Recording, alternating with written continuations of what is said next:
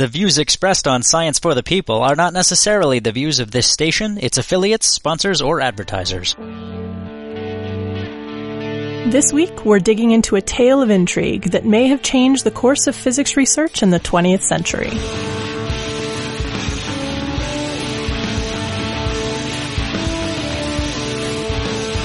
Welcome to Science for the People. I'm Rochelle Saunders.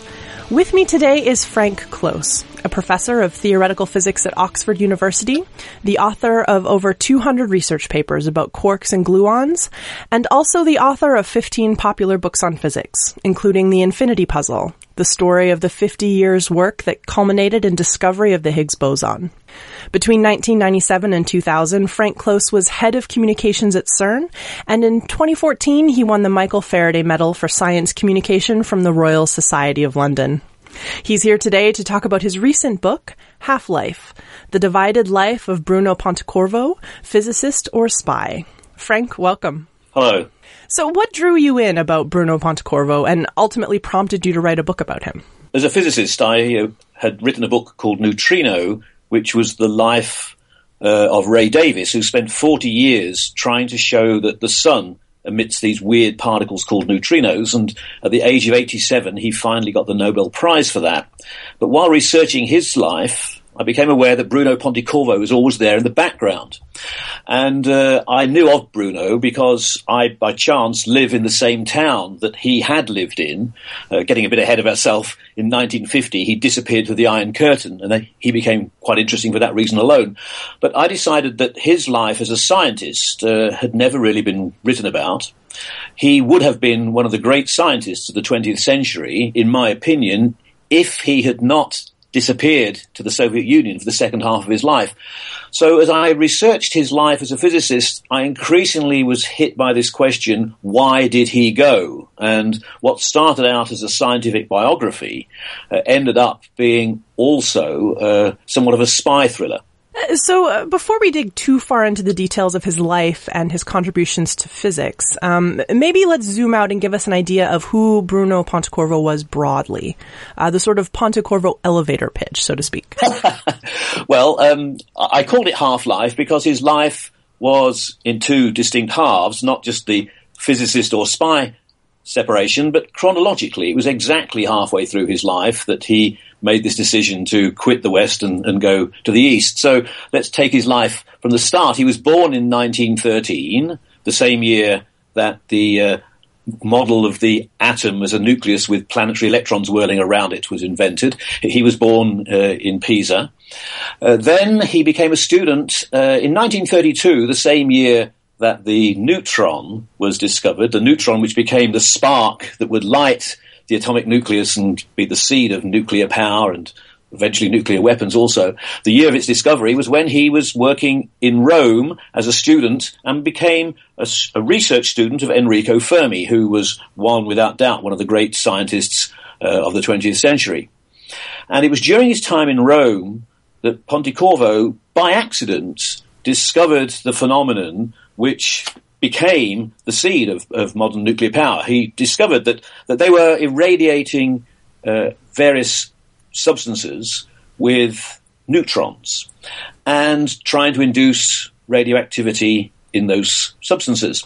And Pontecorvo noticed that the amount of radioactivity seemed to change depending upon where in the laboratory they were doing the experiment, as if some weird external influence was affecting it. And Fermi had the insight that what must be happening was that the neutrons were being slowed down and increasing their ability to induce radioactivity. And this trick of slowing neutrons down became the key, eventually, to nuclear reactors, nuclear power. After having made that discovery, Pontecorvo then graduated and went to Paris to work with Frédéric Joliot and his wife Irene Curie, the Joliot-Curies as they were known. They had just won the Nobel Prize themselves, and Paris was now one of the major research places in nuclear physics in the late 30s. And during his time there was when many exciting things happened. One was, as a scientist, he now became internationally established, working on a thing called nuclear isomers. What they are doesn't need to concern us, other than just to say in passing that the other big expert on nuclear isomers at that time was in Russia Igor Kurchatov, who within 4 or 5 more years would be leading the Soviet's atomic bomb program. So he and Ponty knew about each other professionally from the 1930s. It was during his time in Paris that he became enamored of communism, and we now know joined the Communist Party. He was there, he got married, he had a young child, and in 1940, when the Nazis invaded, he had to get out, because being an Italian in France at that stage was not a good thing. And also, with his Jewish background, he was no friend of the Nazis either. So he and his wife and young child, Gilles, managed to escape to North America, where in the USA he became an oil prospector, which sounds at first sight an odd thing to happen, but it turns out that he was one of the first to introduce nuclear physics techniques into the oil industry. The idea was you drill a borehole, you lower a source of neutrons down the hole, the neutrons irradiate the rocks and things all around, and by recording the varieties of radiation that come back, a bit like a barcode in a store, you see if you can work out what sort of rocks are present. And from this, it was possible to identify oil-bearing shales and identify oil deposits. And this was a great success. This was 1940 through 42. Now, of course, during this period, the Americans got involved in the Second World War after Pearl Harbor. And Ponty discovered that his radioactive sources were sort of drying up. He couldn't find them. And he went to see his mentor, Enrico Fermi, who by that stage had also settled in the United States. And unknown to Ponty at that time, Fermi was building the first nuclear reactor in Chicago. And during his conversations with Fermi, Fermi got very interested in what Pontecorvo was doing. And by a series of events, Pontecorvo himself then became involved in the Manhattan Project. Not building the bomb at Los Alamos, but working in Canada, initially in Montreal and eventually at Chalk River, building a nuclear reactor, a heavy water reactor, what was called the Anglo-Canadian arm of the Manhattan Project.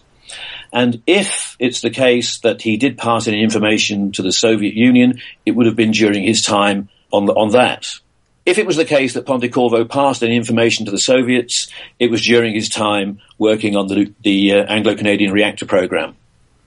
He was there until about 1948, and then he moved across to Harwell. The war having finished, the Brits were building the first nuclear reactors in Western Europe, and Pontecorvo, as part of that community, moved to Harwell, where he was, by chance, a colleague of Klaus Fuchs, who is, of course, infamous as being one of the atomic spies. And it was actually Fuchs's exposure and arrest in February 1950 that we now understand was the domino effect that led to the disasters for Pontecorvo, because Pontecorvo was a member of the Communist Party, a fact which he had kept secret. His colleague Klaus Fuchs had been exposed as a spy. McCarthyism was on the rise in North America, in USA, and Ponty felt was also beginning to spill over to Europe. And so he then contacted the security people at Harwell to say, look, I've got communist relations. You should know that fact. And that was enough to get them worried. They had no proof that he himself had passed any information. And one of the things that I've established, having gone through all of the FBI files and MI5 files that have been released, the most they had was gossip about his communist interests. But that was enough to make them concerned, and they said, look, it is obviously best that he's no longer working on classified work here at Harwell. He should move to a university where he can continue doing work without any threat to passing secrets, if indeed he had done that. And so in preparation for the move to the University of Liverpool, which is where he would eventually have settled, he and his family went off on holiday for 6 weeks in the summer. And they never returned from that holiday.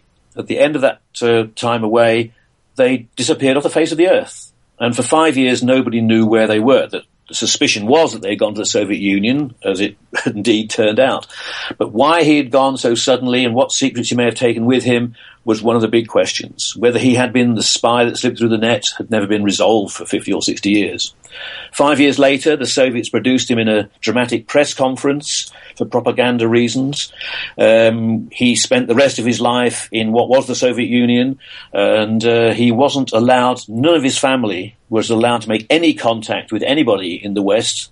They had no contact with their own family by mail for 5 years, and indeed, neither he or his wife ever saw their parents again. He wasn't allowed to leave the Soviet Union. It wasn't until 1978, 28 years later, that he was finally allowed to go to Italy for a scientific meeting.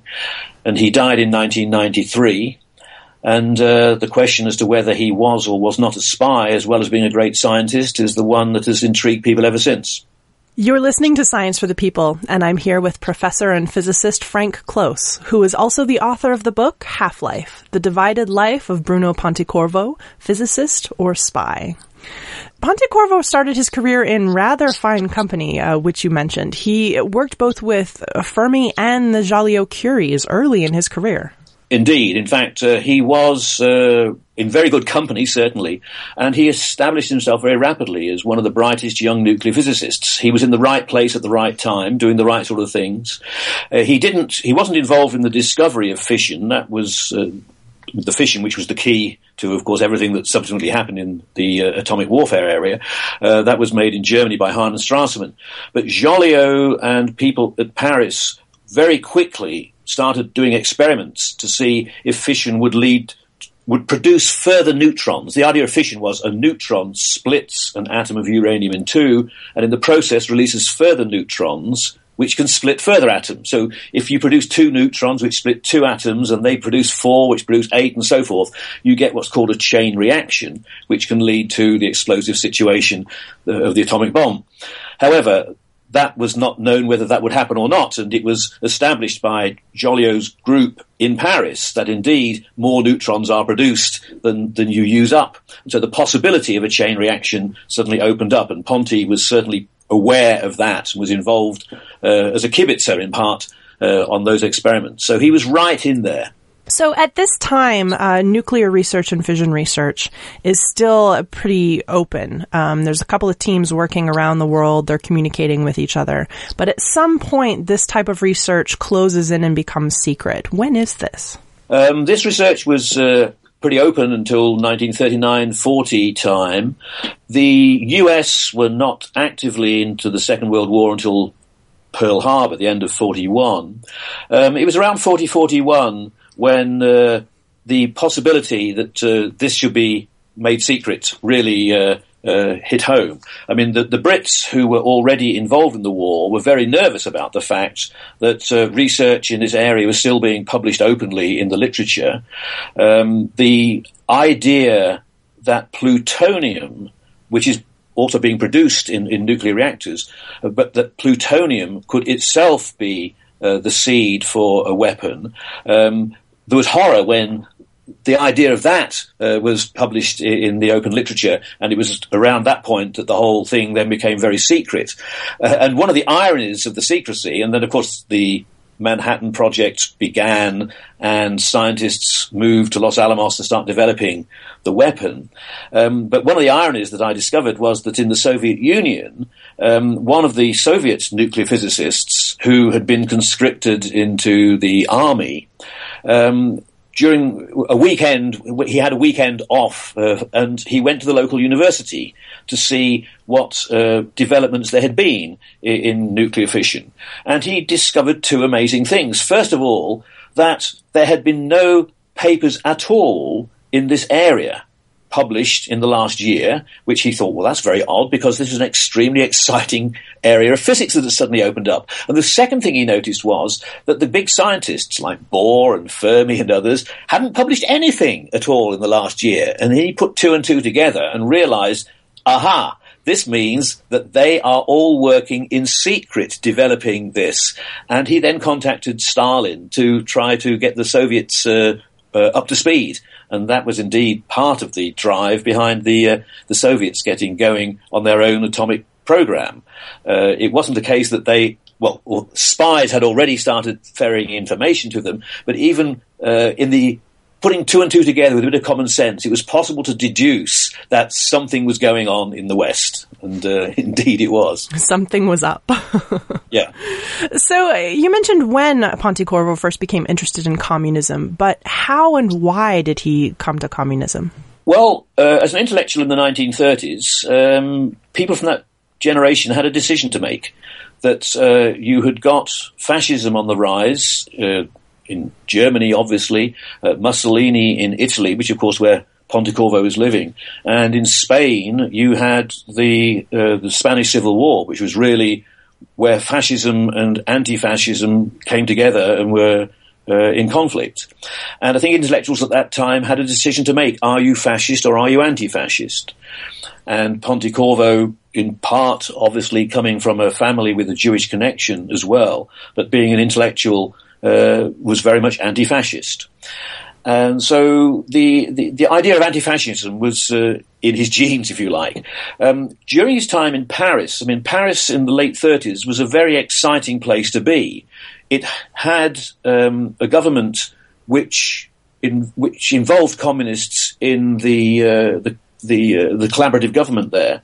It was openly elected, and I think Blum, the prime minister or president, had this coalition involving communists.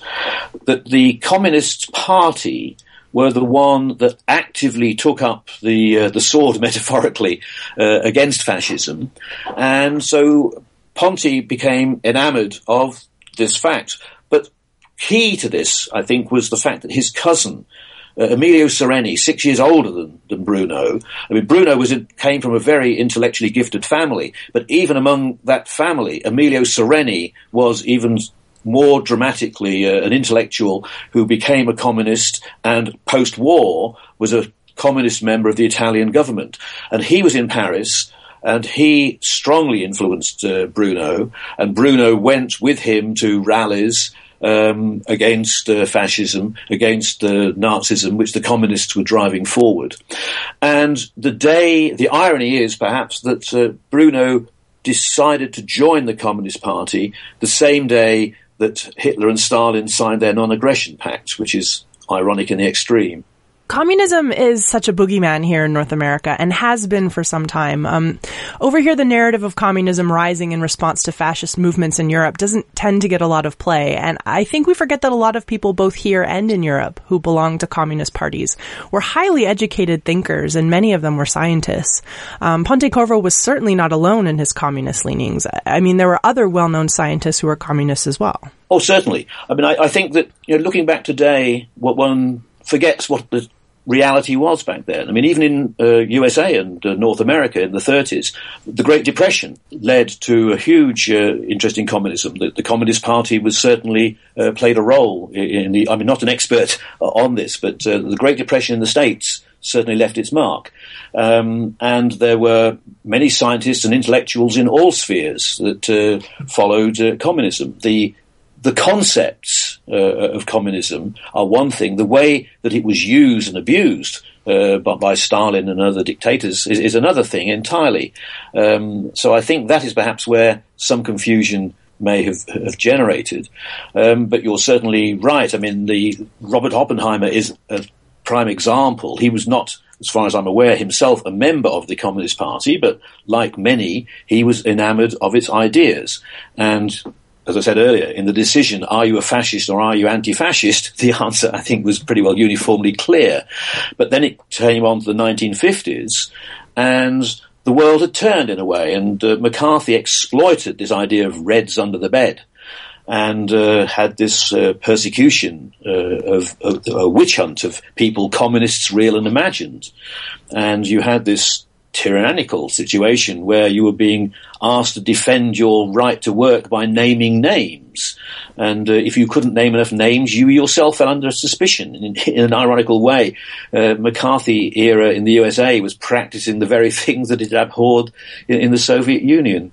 So Pontecorvo started out as an admitted communist. He was fairly open about his leanings. But when did he start to hide his politics? Well, you said as an admitted communist. I'm not sure that he ever admitted it. He joined the Communist Party in 1939, but he didn't make a big public deal about the fact. Indeed, when it came to him joining the Manhattan Project. This fact was certainly not admitted. And it also led to one of the great conflicts, as I discovered later. After his disappearance in 1950, the FBI in the States and MI5, their analogues in the United Kingdom, were really concerned as to who had messed up, who had failed to identify the fact that Pontecorvo had been allowed to take part in this, and he was a communist sympathizer. Because what had happened was this: in 1942, while he was working in the oil industry in Oklahoma, America having entered the war meant that Pontecorvo, an Italian, was now an enemy alien. And so 2 FBI agents visited his house. At a time, as it turned out, when he was actually away in the oil field, so his wife was there, and the agents interviewed her. But in the course of the interview, they noticed, quotes, communist literature, unquotes, on his shelves. Now, we don't know what this consisted of, whether it's pamphlets, books, or what have you, but this fact was noted and recorded, but somehow failed to get through to the Brits when they were making the decisions on Pontecorvo joining the Manhattan Project. And so the fact that this failed to get through then became somewhat of a cause célèbre in 1950. And going through the classified papers, which have now been released, I discover, to put no finer point on it, that J. Edgar Hoover and his analogue, Percy Sillitoe in London, had basically a cover-up. That they couldn't establish which of the 2 agencies had screwed up, to put no finer point on it, and decided it was better to keep this under wraps as best they could, to cover their own backsides, which they successfully did for 50 years. So he very successfully hid his communism. And it was only in 1950 when Klaus Fuchs, his colleague, his work colleague at Harwell, was exposed, that Ponte decided perhaps it might be in a chess analogy, to sacrifice a pawn, to admit that he had communist relatives, in the hope that this might take the heat off him. You're tuned in to Science for the People, and today we're talking about the life and work of Italian physicist and possible Soviet spy, Bruno Pontecorvo, with Frank Close, author of the book Half-Life, The Divided Life of Bruno Pontecorvo, Physicist or Spy. We'll be right back with more Science for the People right after this.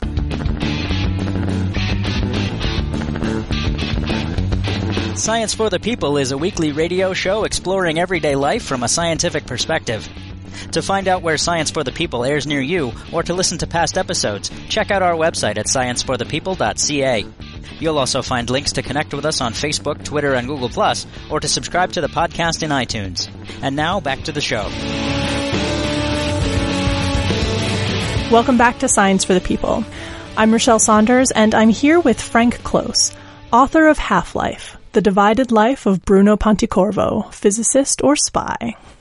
So you mentioned that Pontecorvo starts his life in North America working in essentially the private sector, working in the oil industry. But how did he get involved in the nuclear efforts in North America during the Second World War? It turned out that when he visited Fermi in 1942, the fact that Fermi was building a nuclear reactor at that stage was, of course, totally secret. So Pontecorvo, as far as I'm aware, wasn't told that. But building a nuclear reactor, there's 2 parts to it. One is the simple bit. Neutrons hit uranium and they produce energy and produce plutonium as a byproduct. That's the easy physics. The reality is that your uranium, there's concrete, there's lots of metal around, it's in a building and so forth. And so the neutrons hit everything and they make everything radioactive. There's the possibility that some of the surrounding materials, the radioactivity induced, might poison the reactor and even stop it working. So in practice, Fermi had a huge amount of problems to solve. And then he discovered that here was his former pupil, by chance, who had been doing similar sort of experiments to what Fermi needed the answers to. Bruno had been irradiating rocks with neutrons in the hope of identifying rock strata that would lead to oil. That was what Ponte wanted to achieve by it, but what he'd been doing, irradiating rocks and seeing what happened, was the sort of thing that Fermi needed to know the answers to in building a practical working nuclear reactor. So he was very interested in what Pontecorvo was doing and realized that Pontecorvo probably knew more at that time about the practicalities of what the nuclear reactor people needed than probably anybody in the world. And so that's how Ponte became recommended to the project. And in fact, visiting Fermi at that time was Hans von Halban, who had known Pontecorvo during their time in Paris in the 30s. And Halban, at that stage, was gathering a team together to work in Canada on the Anglo-Canadian project. So it was that happy coincidence that brought Pontecorvo into the fold. So he ended up working in the project in Chalk River. But how was this work valuable to the broader Manhattan Project and the American nuclear program? It's very interesting at this point. There's two strands here. One is, of course, the Brits and the Americans were working together to a common goal. But at the same time, they had very different long-term agenda and indeed were quite suspicious of one another. The particular thing that Ponte brought to the nuclear reactor program was that the techniques that he'd been using for finding oil turned out to be very useful for finding uranium. And indeed, there was the mapping of uranium in northern Canada that was done during the wartime using Pontecorvo's technique. And that was very useful for finding uranium, which was one of the essential ingredients needed for nuclear reactors and, of course, for the nuclear program in its entirety. The long-term agenda, however, of the Anglo-Canadian arm was to build a nuclear reactor for the post-war applications of nuclear physics to generating power and hopefully to clean up the nuclear power post-war. The Americans were at Los Alamos building the nuclear bombs that would eventually be dropped on Japan. And General Groves, who was in charge of the American program, he was very suspicious about everybody. I mean, Groves would have had nobody talking to anybody. He wanted to operate on a needs-to-know basis. He would have had people within Los Alamos not talking to one another if he had had his own way as a military man. But science doesn't work that way. The way that progress happens in science is a lot of smart people with different areas of expertise sharing ideas, coffee housing, if you like, talking together, and then random ideas come together and things move forward. And that's the way that science works. And Oppenheimer was able to convince Groves that that is what they had to do within Los Alamos. And indeed, they did. But Groves managed to some degree to to make firewalls between different parts of the program, rather crazily, that Los Alamos and work going on in Chicago, for example, Groves was trying to stop them communicating. Likewise, he was very adamant that there should be a very limited communication between the American team in Chicago with Fermi and the Anglo-Canadian team over in Chalk River, even though the strategic goals were all the same. And so scientists being scientists, they were much more probably prepared to share information for their real needs than Groves and the military people would have been happy with. And indeed, when the Anglo-Canadian team, half a dozen of them, Pontecorvo, Nunn May, a person who was also exposed to spying by chance, and others visited Fermi's group in Chicago, there was an agenda of questions that they wanted to have answers to. And to put no finer point on it, you could say that these questions were scientifically valid and they were the very things that they needed to know to move the project forward. And the scientists at Chicago and in Canada would mutually want the program to proceed in a certain way. But in a technical sense, you could argue that Pontecorvo and the others from Canada were spying on the American program. And I just say that because later on, when Pontecorvo is in Moscow, even if he had never done anything at all untowards on the spying and passing information to the Soviet Union, the possibility of bringing pressure by the fact that he had technically committed what was a capital offence, namely taking information from the USA and taking it over for the Anglo-Canadian program in Canada, technically that was an electric chair offence.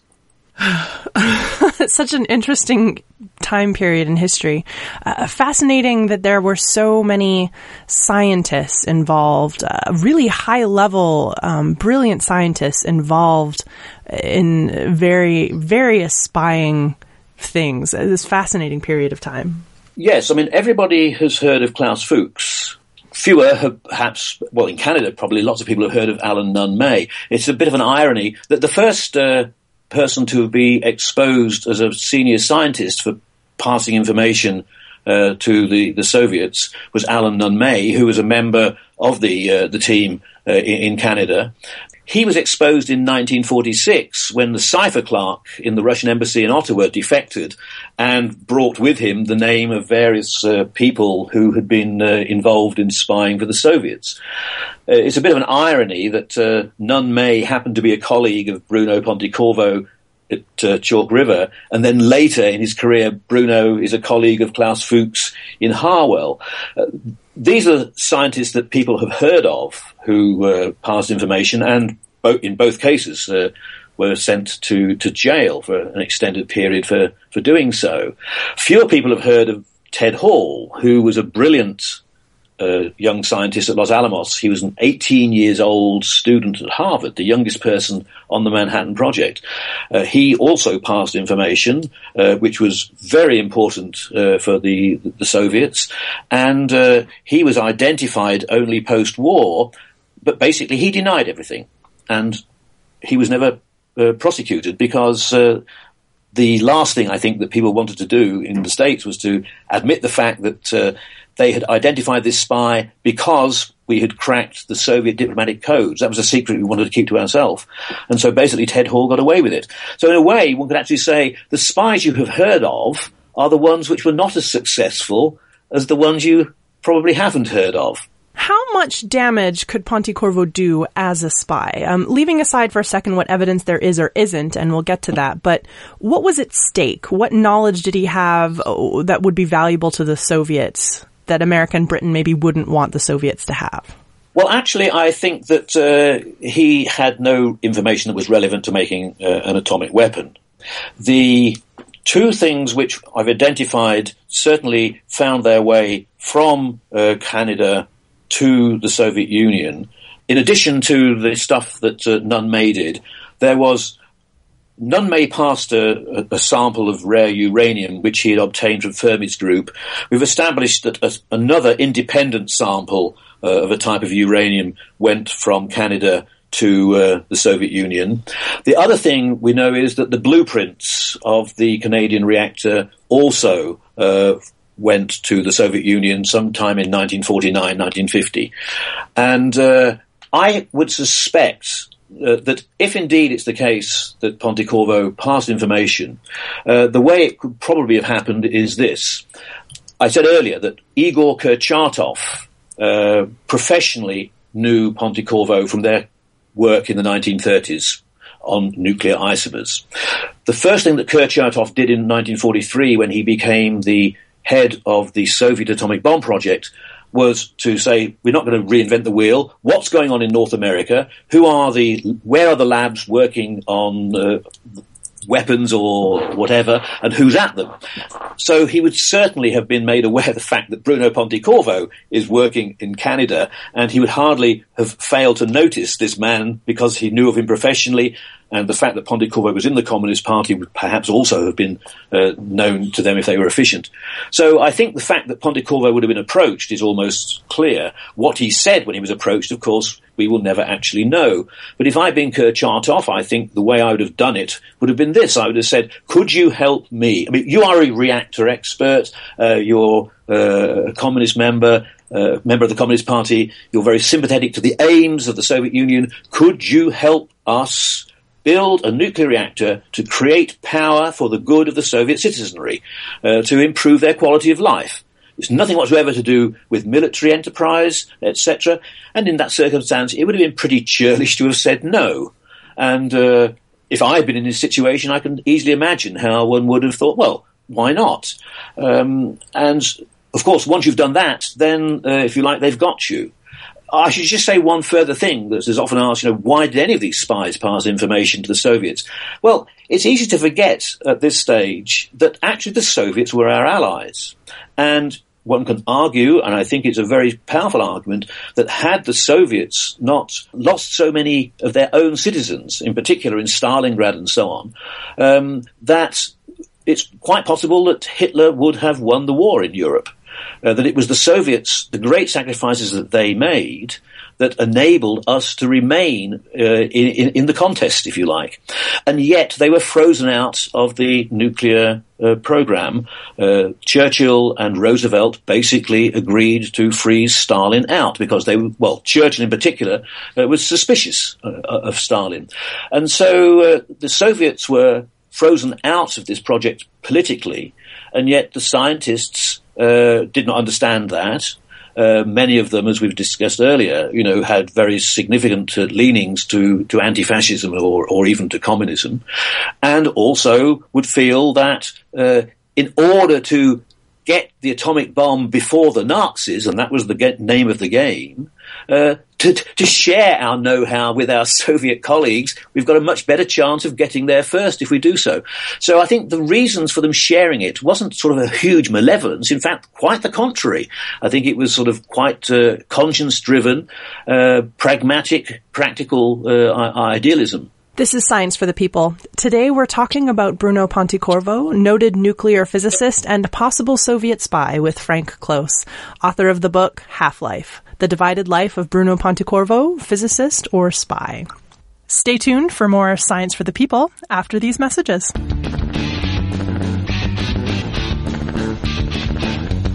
Science for the People is a weekly radio show exploring everyday life from a scientific perspective.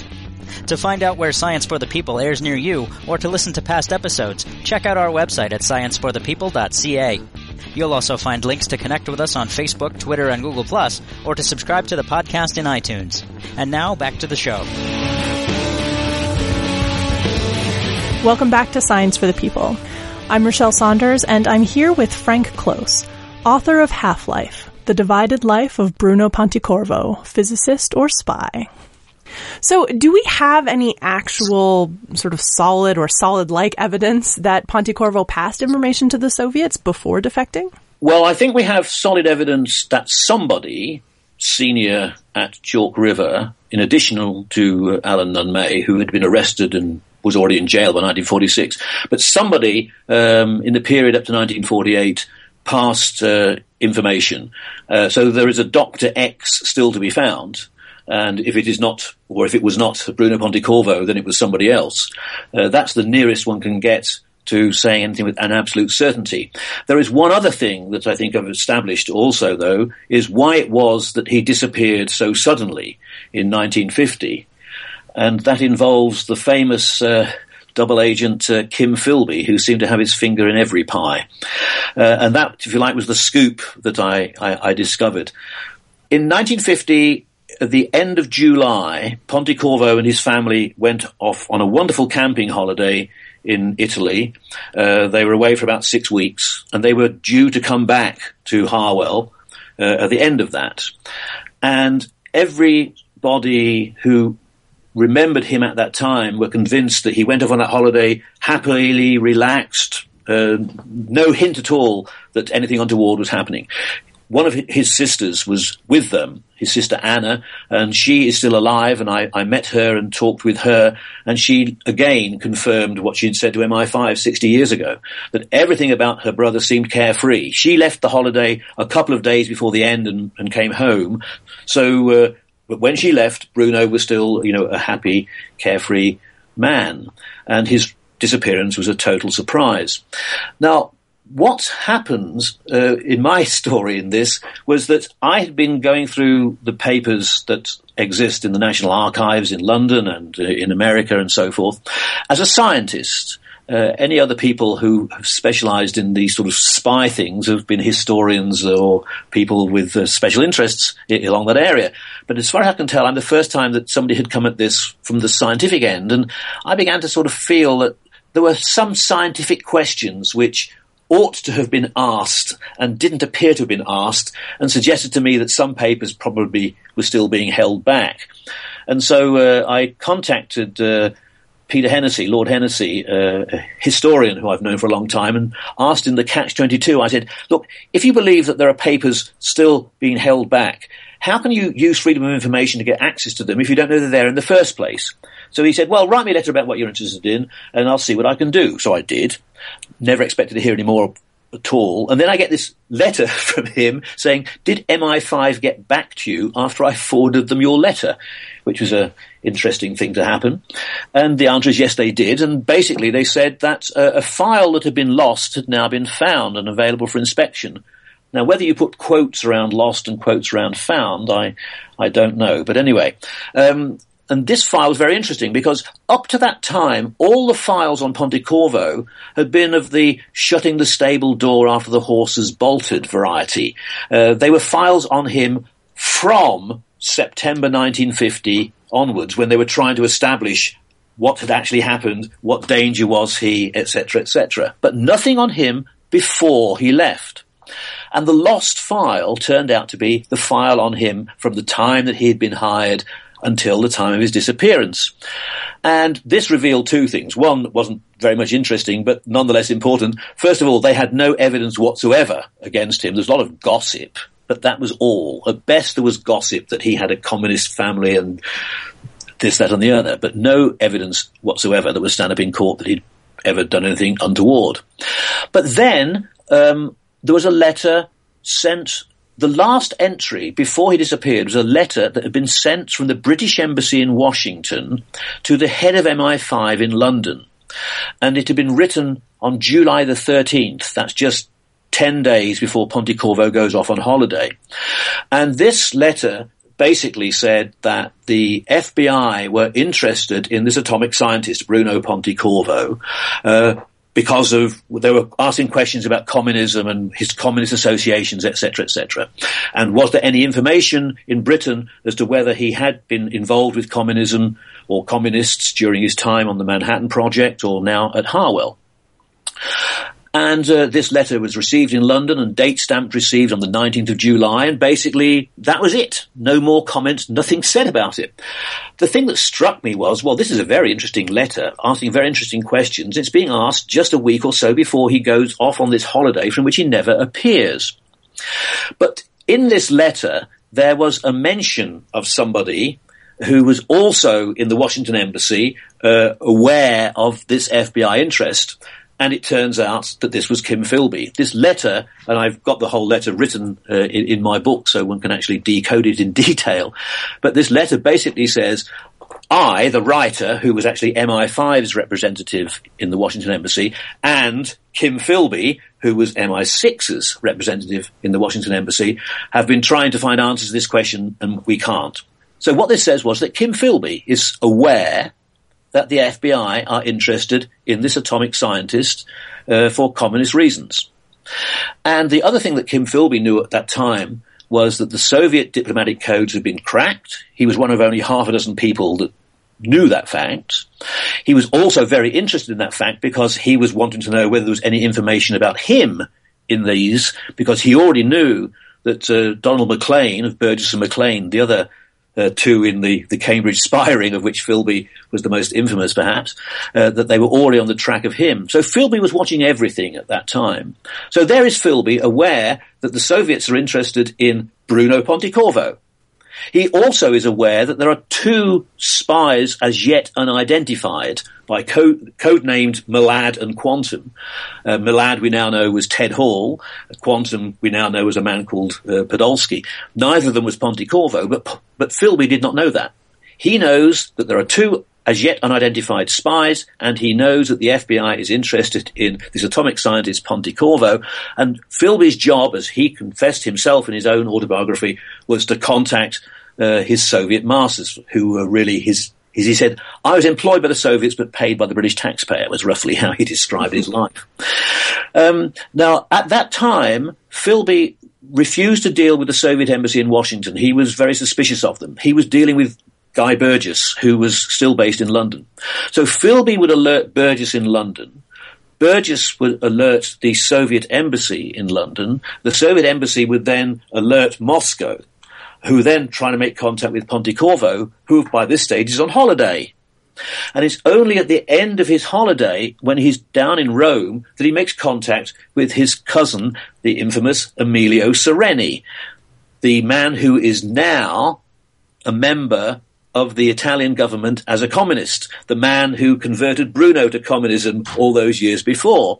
And Sereni goes backwards and forwards to the Soviet Union all the time, and it is through him, I'm sure, that the contact with Bruno was then made, and within 48 hours, Bruno, his wife, and the 3 young children are on a plane with tickets paid for by the KGB, and I've found the airline manifest which shows their names, their baggage information, which shows that their total baggage weighed 60 kilograms, and it was in 10 bags, and you can do the math.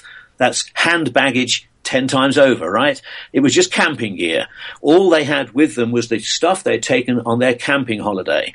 And if you're planning to make an organized defection to the Soviet Union, you don't do it that way. You don't leave your wife's fur coat at home in Abingdon. In fact, you could have planned it and moved there yourself if you wanted to. It wasn't illegal. Nobody would have stopped you at all. So I think it is now clear we know what happened, because also on the airline manifest, there are 2 further people whose ticket numbers are exactly in sequence with the Pontecorvo. And these 2 people are, without doubt, the KGB minders who are there to protect their investment. So the story of Pontecorvo after he defected is somewhat tragic. His defection didn't go at all the way he probably envisioned it would. That's absolutely true. For the first 5 years, they were completely cut off from everybody. They were, in effect, under house arrest. Even scientists in the Soviet Union were not told of his existence. They were told there was a professor at Dubna, but the name of the professor was not to be mentioned. He was basically under house arrest for 5 years.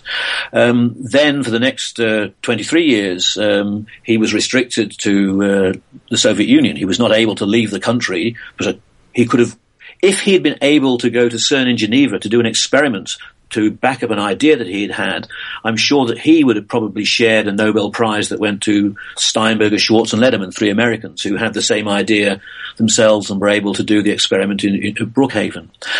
But for Pontecorvo's family, it was exceedingly tough because his wife had no reason to be there other than to accompany him. And we now know that she had mental breakdown and spent large amounts of time in a sanatorium. And for her, it was an utter tragedy. For their family in the West, who for years didn't know what had happened to them and then were unable to see them or make contact for 28 years, was also very difficult. And as I said earlier, neither he or his wife ever saw their parents again. So my conclusion was, when I compared his life, that he in many ways suffered more than Fuchs and Nunn May, both of whom were sent to jail, but for the order of 7 or 9 years. Pontecorvo spent 43 years of his life in what was initially the Soviet Union until his death in 1993. So he was able to keep doing science in the Soviet Union, but like you say, his movements were quite strictly controlled. Do we know why he was unable to leave the country and why he was kept secret for so long? That is a very good question. Paranoia, I suppose. I mean, it was not unusual for intellectuals in the Soviet Union, who, especially if they were not long-term, very senior members of the party, restriction was more the norm than not. To be allowed to go to conferences abroad, you had to be very well placed for a long time and have good connections. He was, however, able to do science, and he did good science. I mean, the science in the Soviet Union was first rate, and the theoreticians in particular were very, very strong. They didn't have the same access to frontline experimental tools that we did in the West. The growth of electronics in the 1950s, 60s, 70s, which really pushed, a new age of computers and ability to do fine detailed, very high quality experimentation, which we took for granted here in the West. That was certainly not the case in the Soviet Union. But the theorists were very, very strong.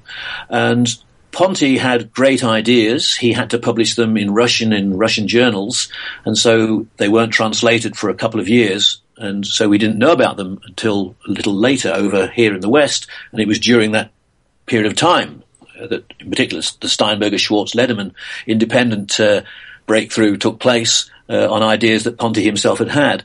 So the abilities to do science were certainly very, very good. Why it was that the Soviets restricted their intellectuals, others are much more expert than I am on the nature of life in the Soviet Union. So one of the things that Bruno Pontecorvo is remembered for scientifically is his work on neutrinos. What contributions did he make to that part of physics? He was known as Mr. Neutrino because his contributions probably were so great. He had been a student of Fermi, and Fermi had made the first theory of beta radioactivity incorporating the neutrino. And Bruno had the insight in 1946 that neutrinos might be produced in large numbers at a nuclear reactor, large enough so that although it's very difficult or almost impossible to capture a neutrino, if you had enough of them and a big enough net, you might occasionally capture one. So he wrote a paper in 1946 when he was at Chalk River on ideas about detecting neutrinos from a nuclear reactor. And that paper also suggested the possibility that neutrinos could be produced from the sun. And it further suggested a way of detecting neutrinos if they came from the sun. And that was what Ray Davis himself put to use, and 40 years later won the Nobel Prize for proving the fact the sun indeed emits what's called solar neutrinos. Unfortunately, Bruno had died by the time that was all established, so that's why he missed out on a share of Davis's Nobel Prize. The second thing that he did, it was Bruno who first pointed out the fact that when a supernova explosion happens, it should produce neutrinos in such vast amounts that it may be possible to detect a supernova via neutrinos. And indeed, he was proved right there when supernova 1987A occurred. That was detected by a blast of neutrinos that travelled for 180,000 light years. They've been travelling for 180,000 years across space until a few of them passed through the Earth at breakfast time, English time, and in the night, Canadian time. And a few of these were captured in experiments that were taking place in Japan. And Koshiba shared the Nobel Prize for that. Again, Bruno regrettably having died by that stage. The third thing is that Bruno had the insight that there's more than one variety of neutrino, what we call muon neutrinos and electron neutrinos, and that under certain circumstances, neutrinos can oscillate backwards and forwards between these two varieties. Both of these things we now know are correct. They are essential foundations in our modern picture of particles and forces. It was the experiment to prove that fact that he proposed and was forbidden to do by the Soviets, who wouldn't allow him to go to Geneva to do it, which won the prize for Steinberger, Schwarz and Lederman. So modern neutrino physics and neutrino astronomy, I could think it's probably fair to say that Bruno Pontecorvo was the father of neutrino astronomy. So, and this is a purely speculative question, how much greater an impact do you think he might have had he remained in Western Europe? I suppose a simple answer to that is that had he had the ideas that he did have in Western Europe, without a doubt, the idea of two neutrinos and the experiment to do them, he would certainly have shared in that. I think that is certainly true. He certainly missed out on that Nobel Prize by being forbidden to do the experiment himself. He wouldn't have been forbidden to do that experiment had he been in the West. We would have given him the credit for it. Whether he would have succeeded in the experiment, of course, we don't know. But there's a more profound way of turning this around, which is to say, of course, why does one have the ideas one has?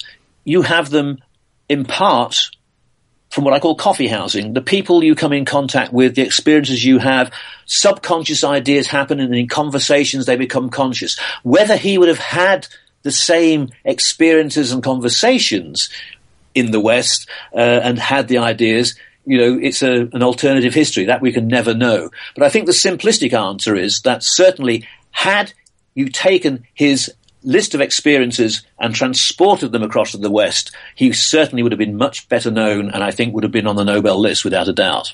So later on, once Pontecorvo was able to travel outside the Eastern Bloc countries again, what was the response of the rest of the physics world? How was he treated by his colleagues? The ones that he had known back in the 1930s, who were still around, some treated him quite coolly. One of his colleagues, Emilio Segre, was particularly cool when they met. The reasons are complicated and varied. Pontecorvo and Segre and the other members of Fermi's team, they had won a patent for their discovery, but the patent had got mired in controversy after the end of the Second World War. And indeed, the lawyer had dropped the case. This was in 1950 when the lawyer was trying to argue that the patent should be returned to the scientists and away from the American military because it had been used during the Manhattan Project. The lawyer suddenly panicked when he realized that there was a man in his team who had disappeared to the Soviet Union. And this was at the height of McCarthyism, so the lawyer just basically dropped it. And certainly Segre, among the others, felt that they had lost a great chance for winning significant amount of money because of the actions of Bruno. Others who were more right-wing, shall we say, cold-shouldered him, apparently, when he was at a conference.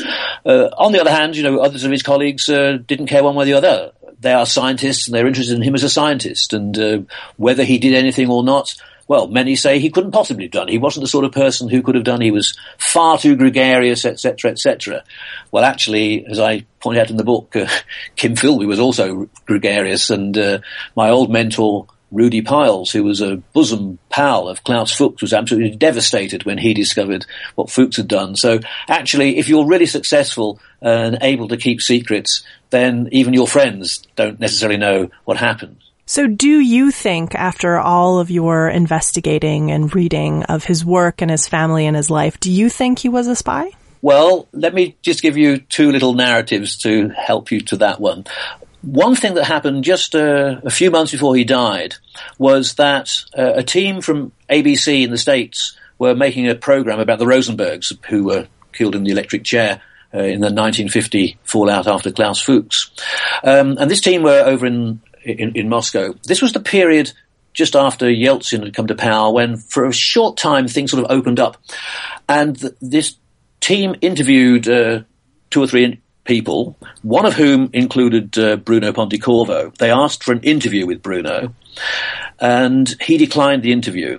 And he declined in Russian, but I was told by the contact, who remains anonymous, that the phrase was burned on their mind, and translated it is, "I want to be remembered as a great scientist, not as your spy."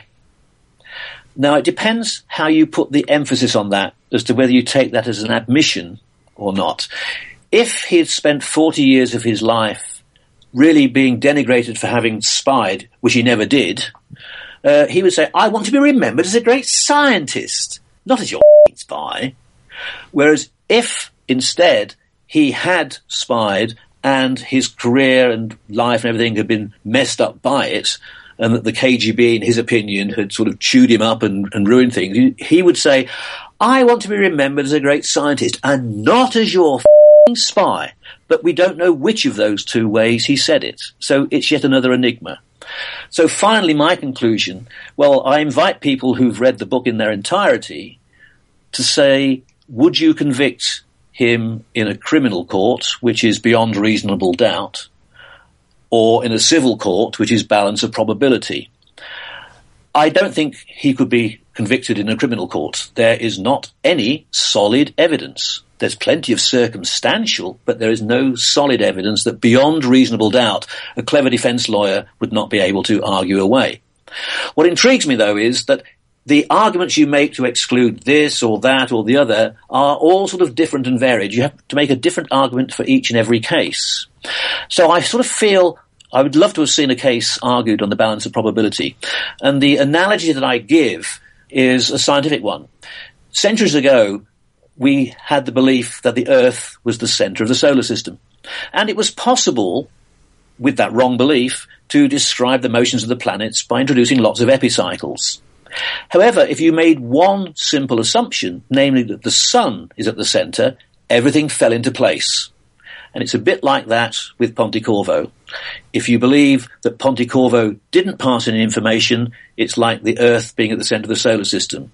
You have to make a different explanation for each and every little bit.